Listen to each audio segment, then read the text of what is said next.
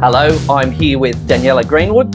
And I'm here with Maury Boise-Barlin and overjoyed to be here with him. How are you, Moz? I'm pretty good. I'm back on deck with all of my services this week, back in person after a long COVID curtain descended. And so, I'm very happy to be back in person, and using various ways of communicating has worked really well. And Fantastic. I'm very excited and a little bit tentative as well to talk about this really complex subject, which I felt was handled really well because I was kind of expecting it to be solely about sexual assault that as occurs, and I was pleased to see that whilst it encompassed that, it talked about staff responses and the responsibilities that have been placed upon them, but also about the rights of individuals to have sexual and intimate relationships in residential aged care. And I'm just wondering, as my candidate for the Minister for Choice, I wondered how you felt about this complex subject and the chat with Dr. Catherine Barrett. Yeah, I was listening and thinking about experiences and things, and I guess for me, this whole issue of sexuality, intimacy and aged care really comes down to, and I'm not minimising, I'm going from a broader level, but it really comes down to consent, doesn't it? It really comes down to capacity. I think so. That's all we're talking about, especially if you think that, at least the OECD says 70% of people living in long-term care institutions are living with some kind of cognitive disability, and we know at least 50% have an official diagnosis of dementia, if not, probably a lot more, Alzheimer's Australia say, Dementia Australia say.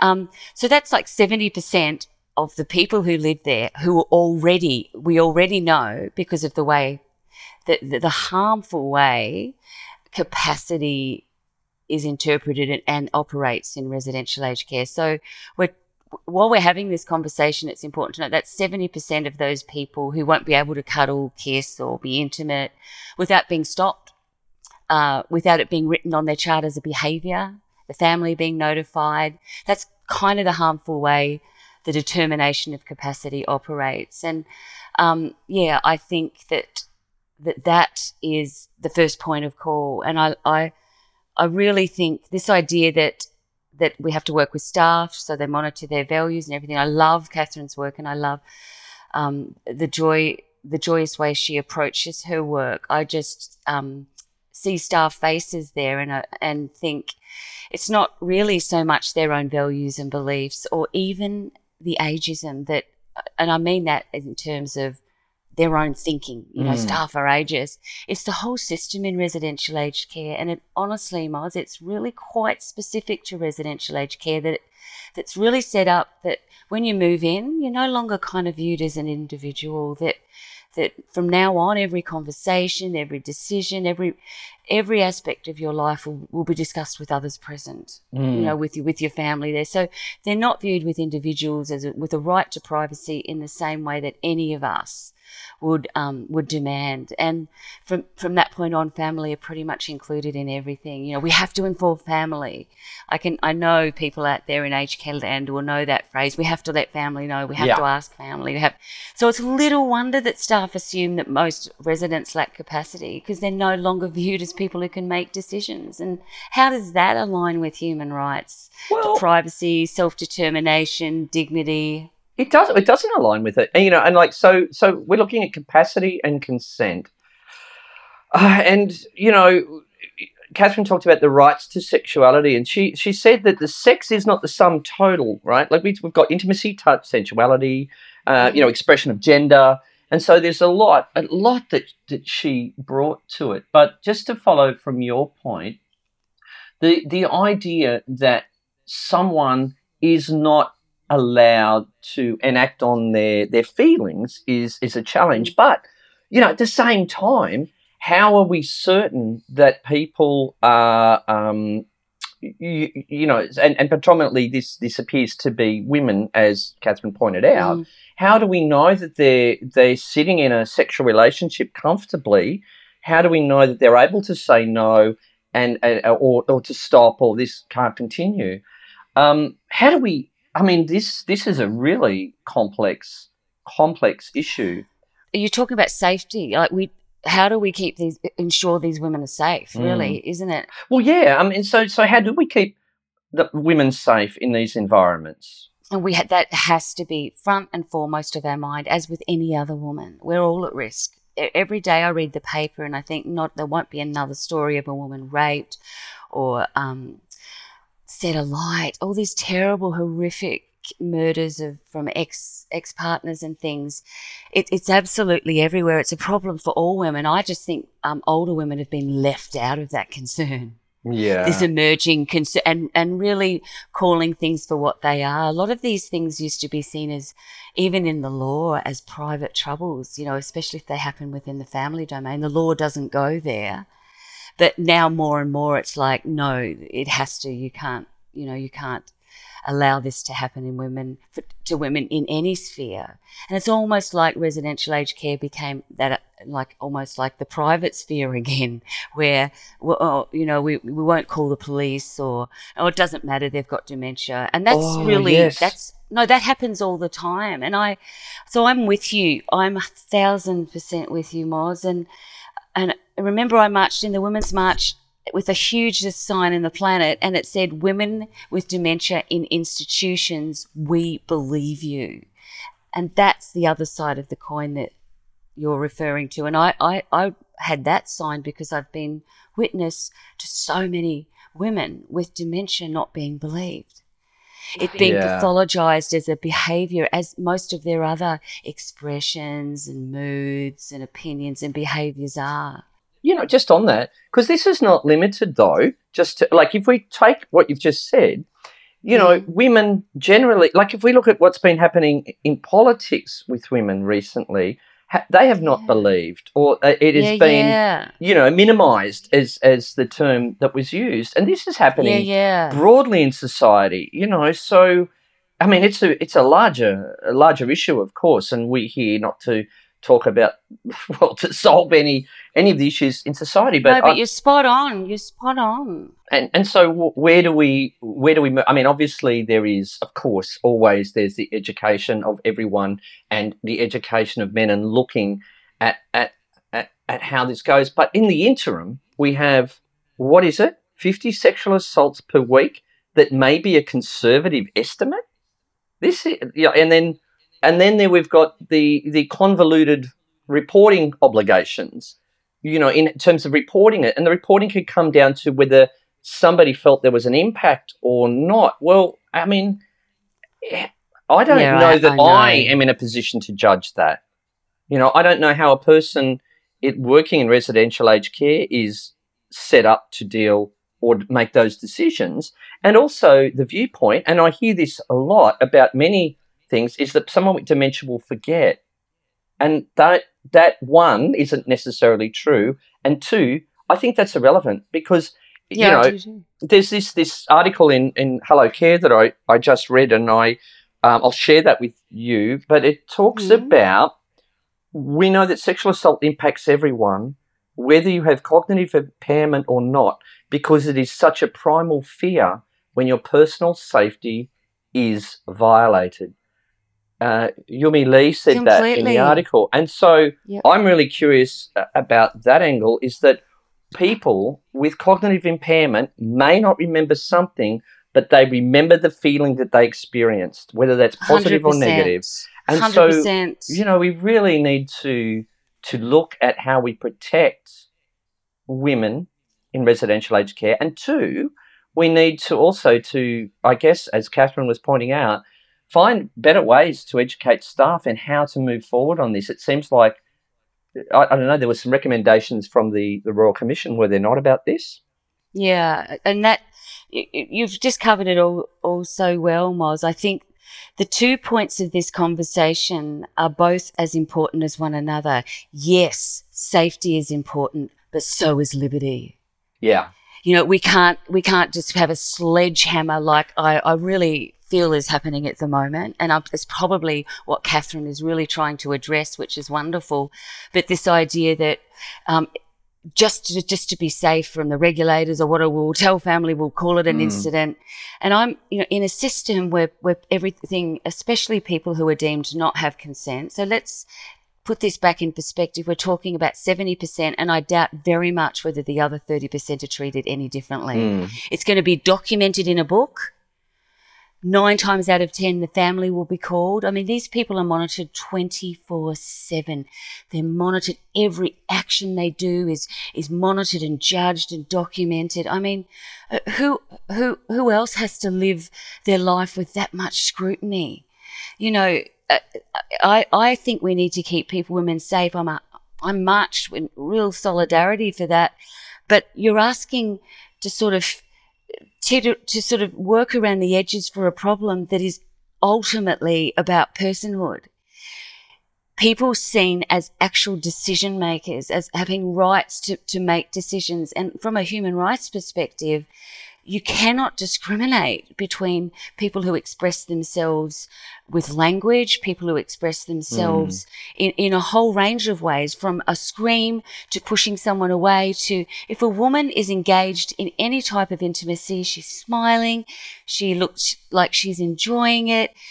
As staff, I absolutely have a very severe responsibility and deep responsibility to check that person isn't showing any signs whatsoever of not wanting to be involved, of feeling uncomfortable. And I think Catherine did say, any indications that she's not comfortable. You need to really monitor that for people who do have cognitive impairment, 100%. But you don't get to say, because they can't fit in with some type of scheme for assessing whether they want to be doing that in that moment, that they've no longer got a right to intimacy, and that is what's happening. No intimacy at all. And that's where we get people saying, oh, mum would have never done that. Well, mum is here right now and she's cuddling this person and she's enjoying it. And that's her decision. So I think it's messy. I think the system of RAC already strips people's personhood away by having a system where everyone has to be informed. I get there's the two sides, but we should be able to talk about both equally. Safety and freedom. Freedom. So speaking about liberty, I was thinking, and if you don't mind me sort of moving to this, Daniela, I was thinking of a time some years ago when I was working at a service, and I was informed that the gentleman was receiving professional sex services. And this was the first time I encountered this idea, I hadn't thought of it. I don't think I'd thought of it, but it was deemed as an unmet need. He was found, masturbating in his room and making suggestive comments to staff, and they investigated the possibility of sexual services, and his family were not part of his life anymore, and he was deemed as having capacity.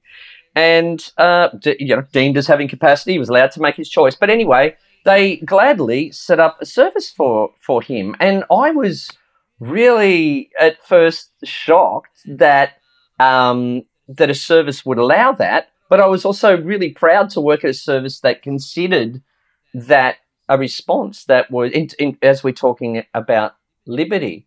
And I know that this is largely frowned upon, and I know some of the staff didn't approve of it. They spoke about it, and I was really quite surprised at the division at the facility. Anyway, there was no stopping of it. But I wondered if you had come across anything, because I know there are services. Yeah, but these are all men's stories. Like, men. Well, yes, exactly. And I was going to ask. Men calling prostitutes all the time. So, and he has capacity. So, again, he'd be one of the 20% of people who. I just think the real problem is now, especially now since the Royal Commission, people can't even kiss and cuddle. When I worked on the floor, we had got it to the point where we didn't even dob adult citizens in with severe dementia to their family members. We were like, she's into that. Actually, she instigated it. It was a younger woman who got dementia at an earlier age than is the norm. And we used to be the wingman. As we're like, no, the daughter's coming. Shh, okay, quick. It was because we just happened to be in a situation where it's like being in a share house. You see things you wouldn't see, about other people's lives, don't you? You do. It's the same thing within aged care, and I think we've got access to a lot of information and it's really deeply private.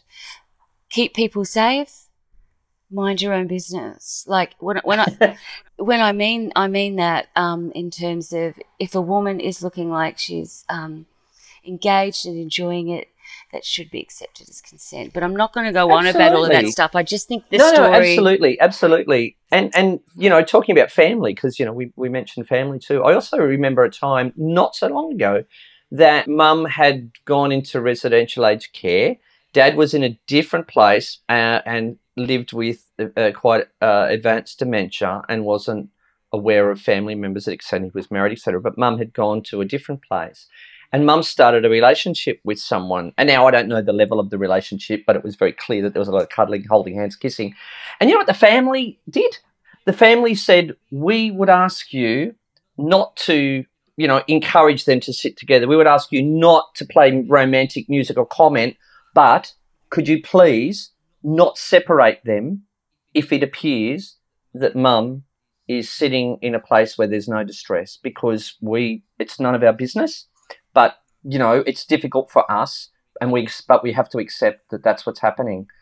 So I thought that was a beautiful response, a respected response, addressing their own, prejudices, fears, not prejudices, but fears, and difficulty, but allowing Mum to be the person that she was and is, and allowing her to express her sexuality and her desires, and accepting that it was something that they weren't comfortable seeing, but they weren't going to ask to stop it. Yeah. Because, you can't stop it. You can't.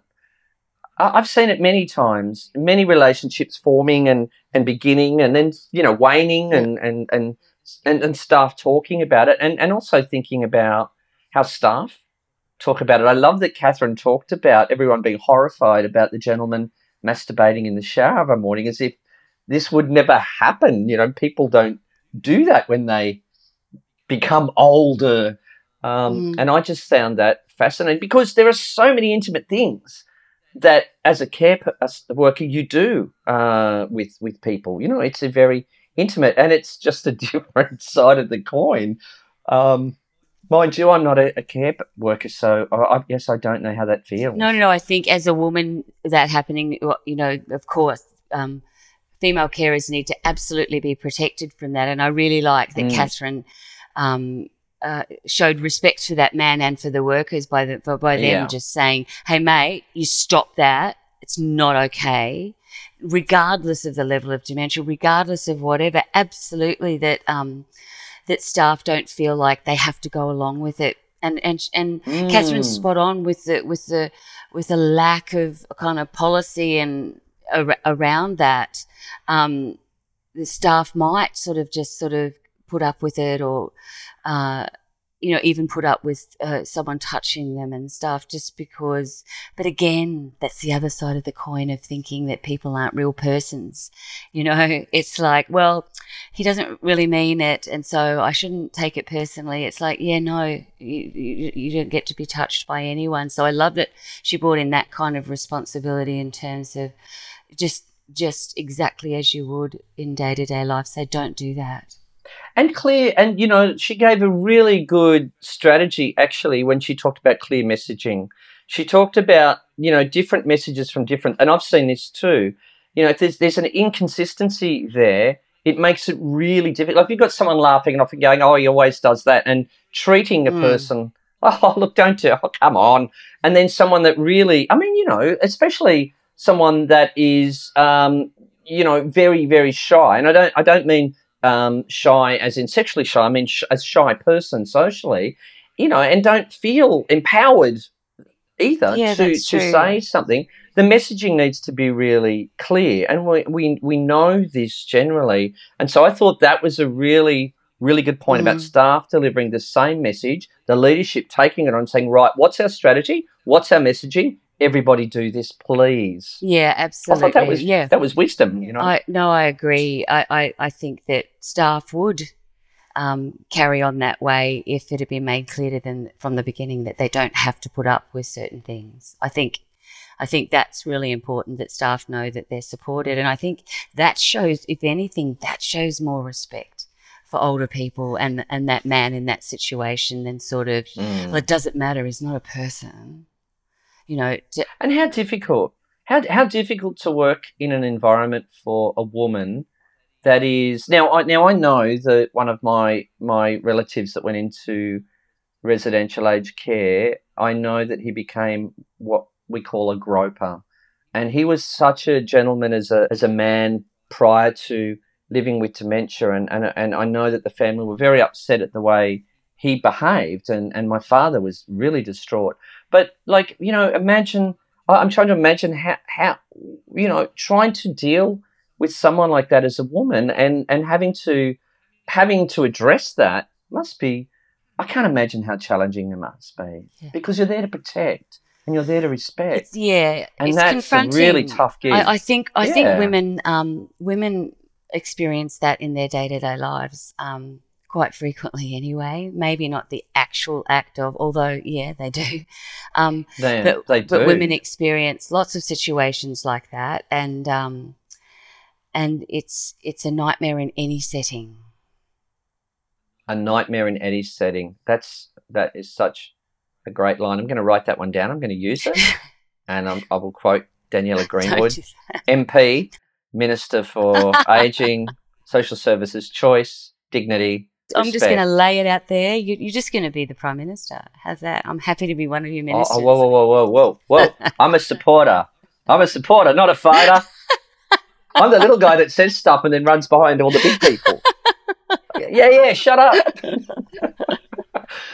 Great talking to you, my friend. Really good. It's great talking to you. And we'll get the T-shirts made. They're still not back yet, but Daniela for MP. It's been so good talking to you. I had no idea where this conversation would go, but I'm really thrilled it's gone into some good places. So I'm going to see you next week, Miles.